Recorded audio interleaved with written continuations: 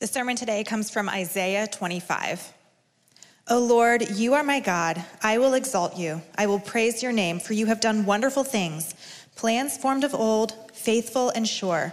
For you have made the city a heap, the fortified city a ruin. The foreigner's palace is a city no more. It will never be rebuilt.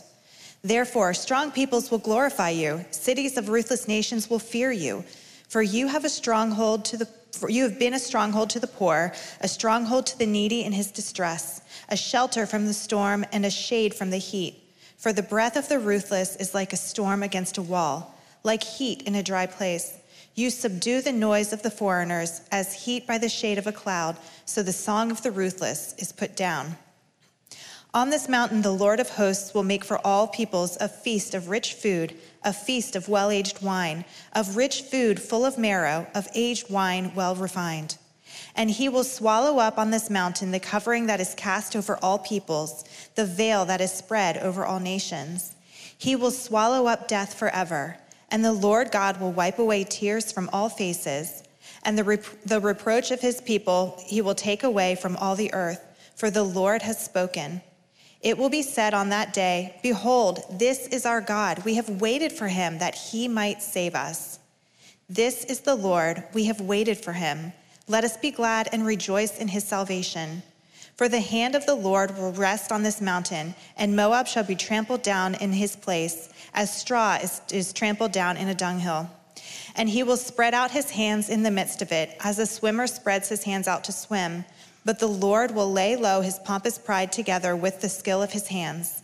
And the high fortifications of his walls he will bring down, lay low, and cast to the ground, to the dust.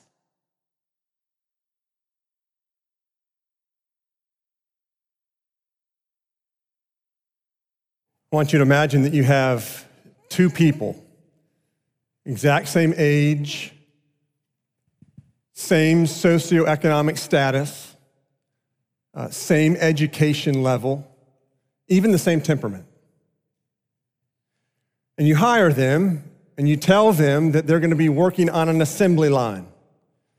They're going to take part A, put it in slot B, and then hand it off to the next person on the assembly line, and they're going to do this over and over and over for 8 hours a day.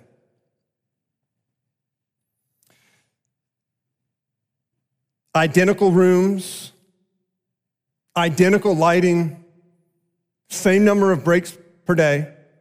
And so exact same conditions, yet there's one difference. You say to the first person, at the end of the year, I'm going to give you $30,000. You tell the second person, at the end of a year, I'm going to give you $30 million. So after a few weeks, the first person says to the second person, isn't this so tedious? Isn't this driving you insane? Aren't you ready to quit this job? And the second person responds by saying, no, this is great. I love it. I whistle when I work. Now, what's going on there? And this is not an illustration that is teaching that money makes you happy. But, what is going on there? You have two people whose present attitude and present behaviors are being controlled by a future reality. What we believe about the future controls how we experience and live today. Isaiah 25 is this beautiful picture of God's future. There's two ways to look at it. When you see a picture of God's future like this, you either live for it or you live from it. Now, most commonly when we talk about end times, when we talk about the future, we talk about it in the context of living for it. It's almost seen as a consolation, a comfort for a life of tragedy and hardship one day. Or it produces this grin and bear it attitude, like I can grin and bear it today because there's this comfort coming in the future.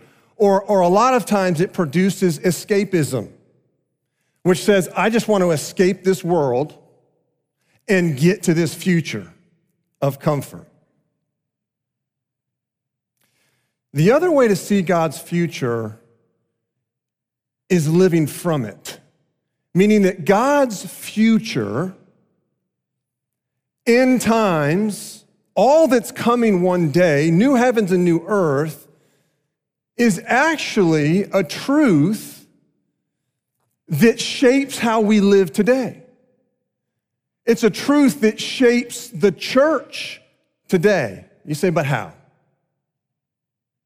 What kind of church is created and shaped by God's future? What kind of church is created and shaped by God's future? First, a church that hopes. A church that hopes. Verses 7 and 8. And he will swallow up on this mountain the covering that is cast over all peoples, the veil that is spread over all nations. He will swallow up death forever. What is the covering? What is the veil that is over all peoples, that is over all nations? Well, it's two different words that are getting at the same thing that will be swallowed up. In fact, there's a third word at the beginning of verse 8, death, that gets at this same thing. Death will be swallowed up forever. So you have a covering, you have a veil, and you have death. All three of those words are speaking about the same thing that's going to be swallowed up. You say, what is that thing? It's the curse that was pronounced on the world in Genesis chapter 3 after sin had entered God's perfect world. And there are different aspects or parts to the curse in Genesis chapter 3. Death is one of the results of the curse. Not just spiritual death, separation from God, but physical death. People started physically dying for the first time after the curse came upon God's world because of sin. That's why death is not natural. It's why we mourn and grieve it so much. But also, women would experience pain in childbirth, we read in Genesis 3. Work, all that we're involved with 40 plus hours a week, would be hard, would be difficult, would be frustrating, thorns and thistles. God's perfect creation would be marred with weeds. Natural disasters would disrupt the perfect order of God's creation. This is all part of the curse, the veil, the covering. What's God's future hold for the curse? It says he will swallow it up. Now that's an interesting word. It's a significant word to describe how the curse will come to an end. Notice, Isaiah doesn't say God will just set it aside or he will remove the curse. It says he will swallow it. The Apostle Paul picks up on this in 1 Corinthians 15. And it's in 1 Corinthians 15 that he takes this future reality of the curse swallowed and he brings it into the present. When he says in verse 54 of 1 Corinthians 15, death is swallowed up in victory. That word swallow means to consume. Jesus Christ, when he died on the cross, he swallowed the curse, which included death.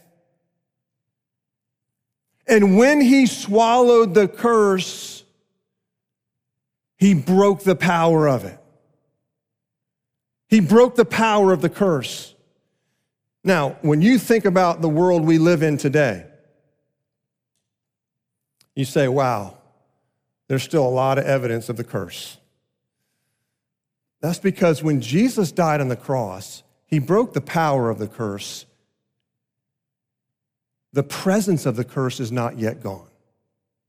So we still live in the presence of the curse, but the power of the curse is broken. We live in this already but not yet tension.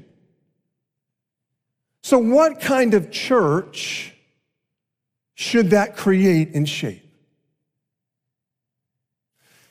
If the power of the curse has been broken, the presence of the curse is still here, but the power's been broken, what kind of church should that create? It should create a church that hopes. It should not create a church that's pessimistic. In fact, pessimism is contra gospel. Pessimism is contrary to the gospel of Jesus Christ. Pessimism solely and exclusively focuses on the presence of the curse that is still around us. But it has completely lost sight of the power of the curse that's been broken. And so pessimism and despair are contra gospel. And there's two forms of pessimism. They look very different on the outside, but they're identical. One form of pessimism looks at sin and evil, sees sin and evil, sees the presence of the curse, and believes that it's winning and functionally believes that it will win the day. That's one form of pessimism. There's another form of pessimism that sees sin and evil. It sees the presence of the curse, but ignores it and pretends like it's not there. That's what we would call, it presents as optimism, but it's unfounded optimism. And unfounded optimism is veiled pessimism. Both forms see the presence of the curse, see sin, see evil, but then descend into despair upon seeing it. God gives us a regular rhythm in one of the sacraments that confronts our pessimism regularly. We see it here in Isaiah 25 in verse 6, when he speaks of this amazing, rich feast that we will experience at the end of time when Jesus returns. And yet, that future reality is seen throughout the story of the Bible in foretastes of this feast. So in the Old Testament, Israel had several annual feasts that they would celebrate that had rich food that was all a foretaste of this final feast that would come. In the New Testament, the Lord gives us the Lord's Supper that we practice regularly, which is a foretaste of this final feast described here in Isaiah 25 that is coming. It's a foretaste of victory, not defeat. And that should produce a church that is not pessimistic, but a church that has great hope for the future. Victory, not defeat. Death is swallowed up in victory. The question is, how has pessimism consumed you? How has pessimism in our day and age, which there's plenty of it out there in the past couple of years with what's transpired, how has it begun to consume your heart? On June 6, 1994, it was the 50th anniversary of the Allied forces invading Normandy. And that was the historic World War II battle where the Allied forces sought to free continental Europe from Nazi control. And as they did these 50-year anniversary celebrations, all the major networks did something. One of them, in their program, ran back-to-back interviews of aging veterans who had been a part of that day. And they were absolutely contrasting interviews. The first one was with a Marine who had landed on Omaha Beach. And he described the absolute horror as he looked around at the carnage that was happening. He said it brought back the scenes from Saving Private Ryan, just awful tragedy and carnage around him. And he said, as he looked around and he saw all the bloody casualties, he concluded, we are going to lose.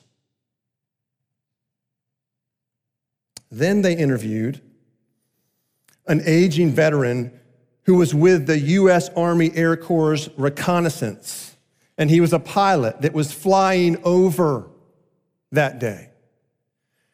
And flying over, he said he saw the bloody casualty on Omaha Beach. But he also saw the paratroopers that had landed in different spots. And he saw the air raid and what was being dropped and what it was doing. And he saw all of this together, and he concluded, we're going to win.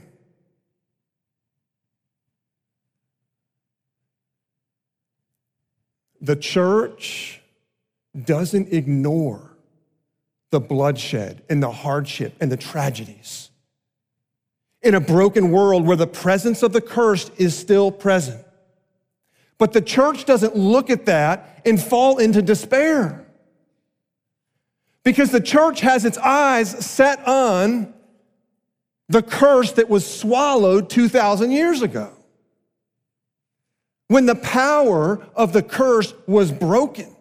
And the church lives in that victory. And I would just say, when you look around, when you watch the news, when you get on social media, there is so much out there right now that is pulling your heart into pessimism and pulling your heart into despair.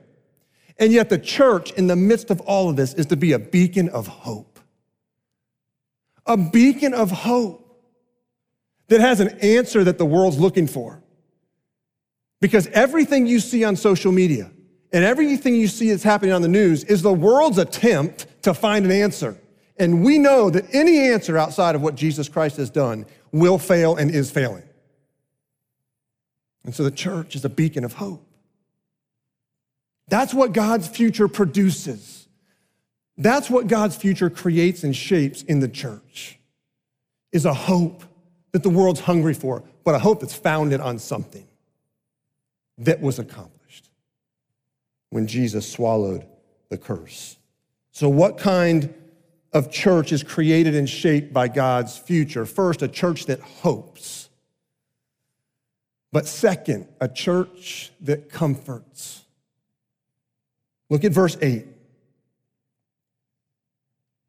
And the Lord God will wipe away tears from all faces. The Apostle John uses this language in Revelation chapter 21, verse 4, and he is pulling from Isaiah. When he says in Revelation 21, 4, he will wipe away every tear from their eyes. God's future includes tear wiping. We serve a tear-wiping God. And because we serve a tear-wiping God, we are to be a tear-wiping people. We are to be a people that comfort one another.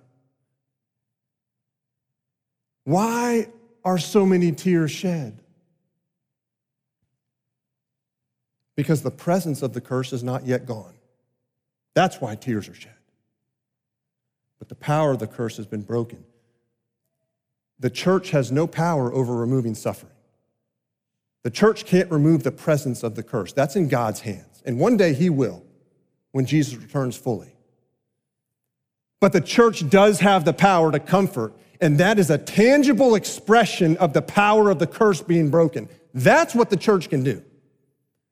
In the midst of the suffering, to comfort one another deeply.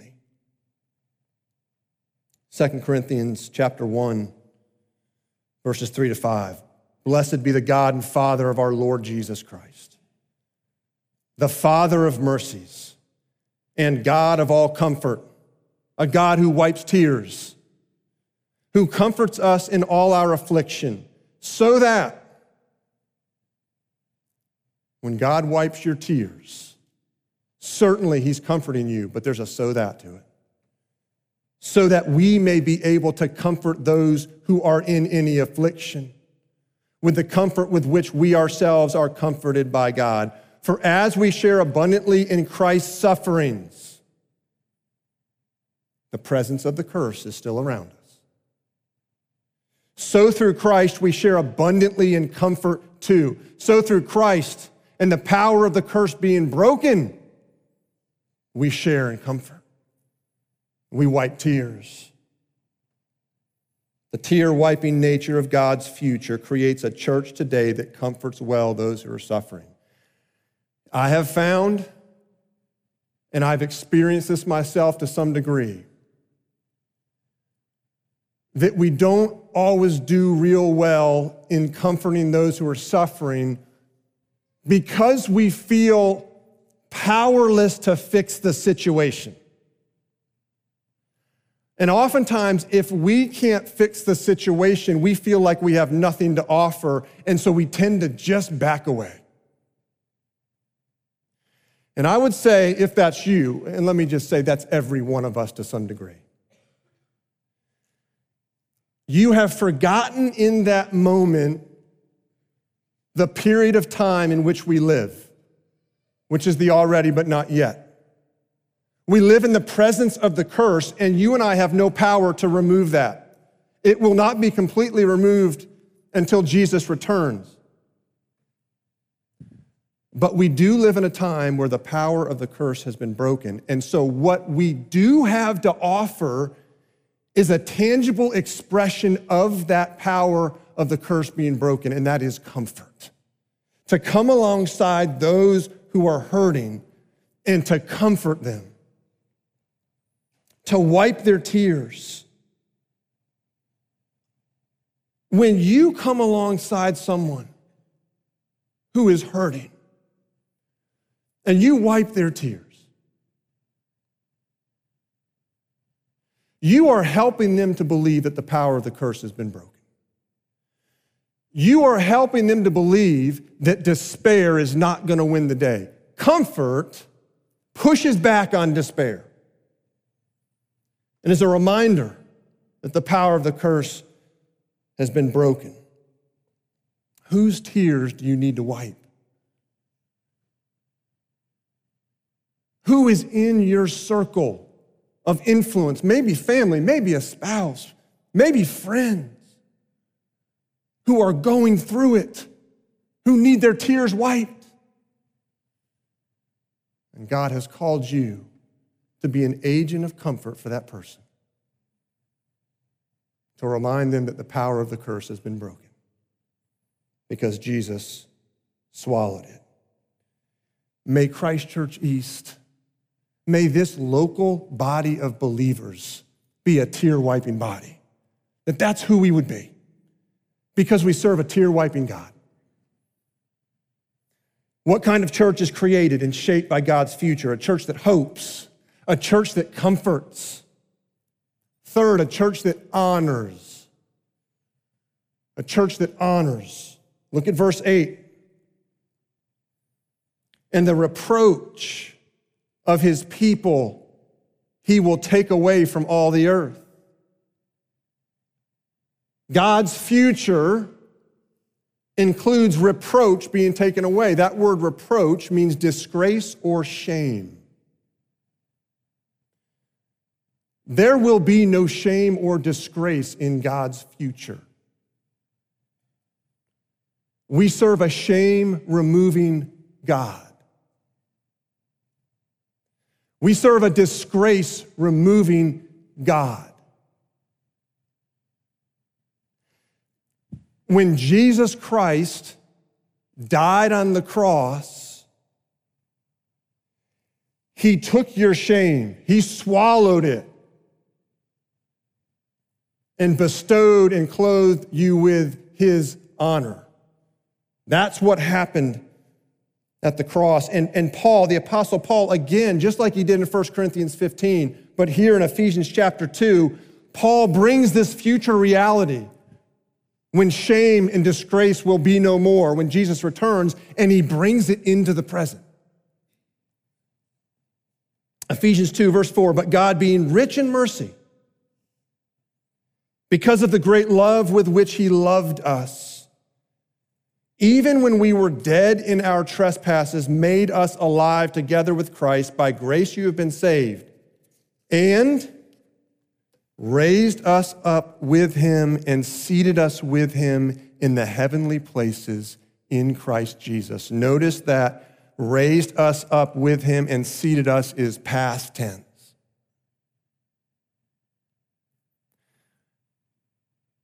What will be true in the future when we are seated with Christ becomes a present reality through the work of the Holy Spirit.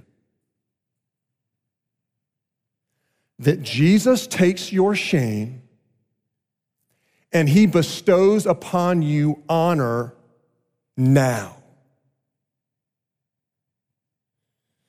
Now, here's the question. Does the body of Christ, does the church reinforce this truth or negate this truth? Meaning, do those who are close to you feel honored by you or quietly shamed by you? And I would say this is a really pressing question. If you or someone close to you has transparently shared a source of deep shame or insecurity. Because once you have done that, you put your heart in a very vulnerable position with people. If someone close to you struggles deeply with anxiety and feels shame over it, do you add to that shame or do you reinforce the honor that Christ bestows on them? Or if someone very close to you struggles deeply with sexual immorality and feels shame over it, do you add to that shame or do you reinforce the honor that Christ bestows upon them? Do the least of these in our society feel dignity in your presence? Do the least of these in our society, if they walk into this room, feel dignity and honor in your presence? Because Christ bestows honor on them. And there's dignity in Christ's presence. And the church is to be a tangible expression, albeit imperfect. We are absolutely imperfect at that. But is to be an expression of that honor that comes from Christ, flows through his church, through his people, to the world around. R.C. Sproul, who was a pastor, shared the story of a college student that he once taught who had cerebral palsy, which meant that he would have these spastic movements, this garbled speech. But Sproul said, but he was brilliant and so capable. This is what he writes about his experience with this college student. One day, this college student came to me vexed with a problem and asked me to pray for him. In the course of the prayer, I said something routine with words like, "Oh God, please help this man as he wrestles with this problem." When I opened my eyes, the student was quietly weeping. I asked him what was wrong, and he stammered his reply, "You called me a man. No one has ever called me a man before."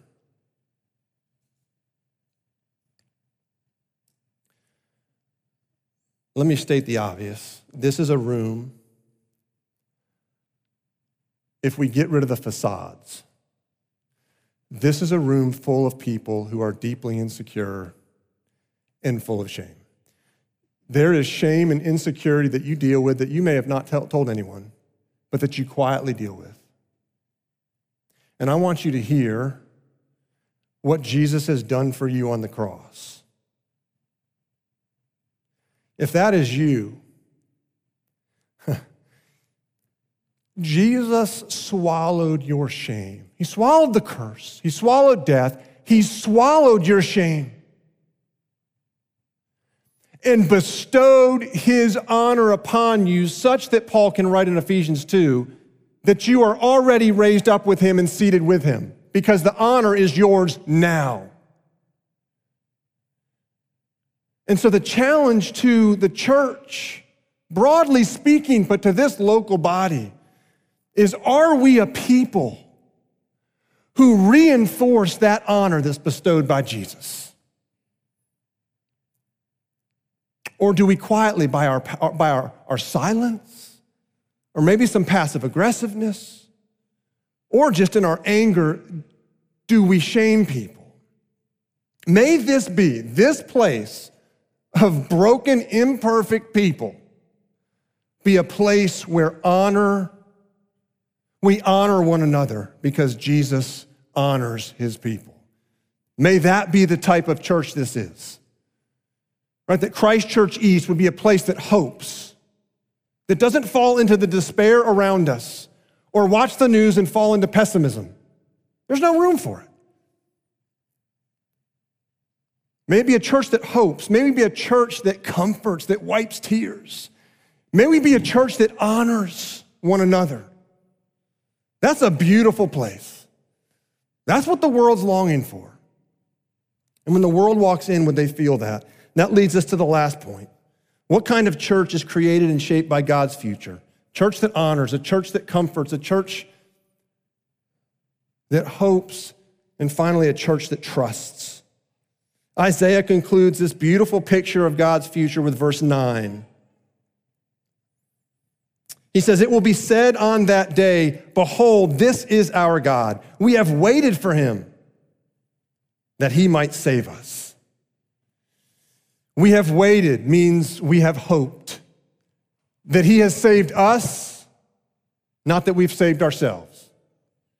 Right? This is a picture of beautiful trust. Now here's the question. The last 3 verses of this chapter, Isaiah speaks about the judgment of Moab and the pride of Moab. You say, how does this connect to God's future and the role it plays in shaping the church today? Well, look at verse 11. "And he will spread out his hands in the midst of it, as a swimmer spreads his hands out to swim. But the Lord will lay low his pompous pride." This is speaking of Moab. "Together with the skill of his hands." If we go back to chapters 15 and 16, those are 2 chapters in Isaiah that speak of Moab and speak of the pride of Moab. That Moab was a group of people that refused to seek security in God's promises. It was the epitome of self-reliance and of self-effort, and this imagery of them trying to swim out, even as God's judgment is coming down. They're still trying to swim out. They're still trying to swim away. They believe they can prevail over their circumstances. They can conquer their environment. They're competent, self-assured, need no external salvation. That's the human heart right there. Right? That's the world we live in, just a place of rugged self-reliance. But what we learn here is that in God's future, there will be no self-reliance. In God's future, there will only be perfect trust and perfect dependence. Jesus Christ put on flesh to swallow your self-reliance in his death and to resist self-reliance in his life. We see this in the Garden of Gethsemane. When Jesus comes into the Garden of Gethsemane, we see this beautiful picture of Jesus resisting self-reliance, and we see what's at the core of self-reliance. Matthew chapter 26, verse 39. And going a little farther, Jesus fell on his face and prayed, saying, "My Father, if it be possible, let this cup pass from me. Nevertheless, not as I will, but as you will."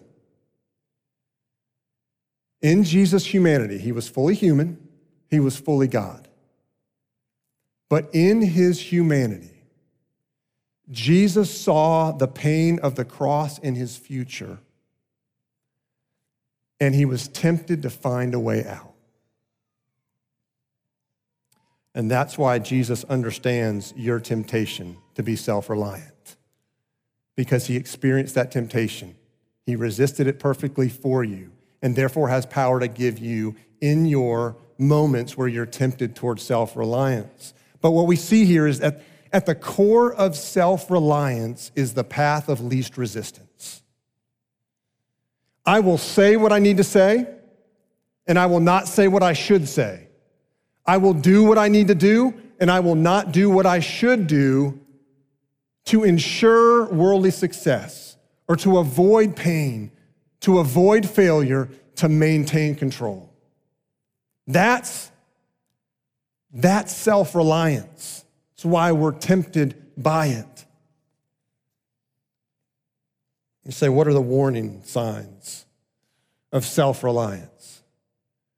What are the warning signs of pride and self-reliance? Let me give you a couple here. And this is to be a diagnostic for you to be aware of it, and then not to turn to despair, but in repentance to turn to Jesus and know that he perfectly trusted in your place. Couple warning signs, though, of self-reliance. First, is your time in God's word deteriorating?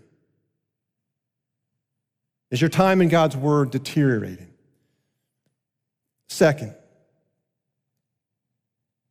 is your time in prayer getting less and less? Is your time in prayer getting less and less? Third, is there an unwillingness in you to confront someone when you know you need to confront them? Or an unwillingness to have that hard or that honest conversation? That's a sign of self-reliance, path of least resistance. Or do you find yourself, just generally speaking, losing patience with people? Those are all signs of self-reliance. And if you're convicted by those, that's a beautiful place to be, because it's your opportunity to turn back to Jesus, who resisted self-reliance perfectly in your place and has the power for you to resist self-reliance. Jacob Smith is a 15-year-old legally blind free ride skier. 15 years old. He's legally blind, has tunnel vision, no depth perception. His actual vision, if you were to account for it, is 4 times that of legal blindness. If he, the eye chart, when you go to the eye exam, there's a big E. From 20 feet away, he needs that blown up like 4 times to even be able to somewhat see it, okay? So you say, how in the world does he ski? Well, he has a team. It's his family. His older brother will take him up to the top of the mountain. And this isn't just like take a ski lift and go down a nice slope. This is extreme skiing, okay? So he takes him up past the ski lifts, up to the top of the mountain. And then Jacob has this 2-way radio in his pocket that he keeps up on high volume. And his father is at the base of the mountain on this radio, and he guides Jacob down the slope. And this is what his father said, Nathan said, about the experience with his son. He said, "It's on me to make sure I don't let him down. I have to guide him through narrower chutes or not go off a cliff." He says, Jacob is not reckless. He knows his limitations. I think he has the ability to ski anything on the mountain, but he's not going to try to do it by himself. He wants to be with someone who he trusts. He won't ski with people he doesn't trust. And then this was the best part of it. They asked Jacob how much he trusted his father. And here was his short response. I mean, enough to turn right when he tells me to. Do you trust Jesus? Do you trust him to turn right when he says turn right? No matter what the consequence. Do you trust him to follow him, to hear his voice through the Holy Spirit? Because a church, people, a body of people, a church that trusts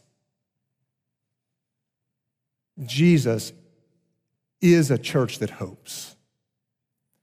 And it is a church that wipes tears and that comforts. And it is a church that honors. It honors people. May we be a body of people that look at God's future that we see here in Isaiah 25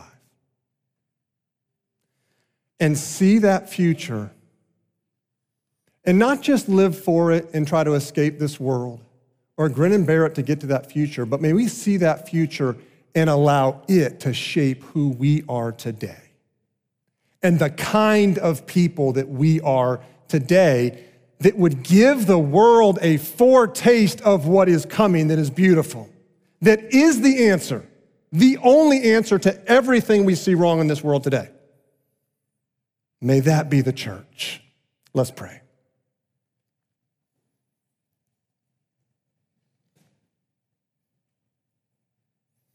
Father, we are hope-based people. You've made us that way. And you've given us such reason to hope.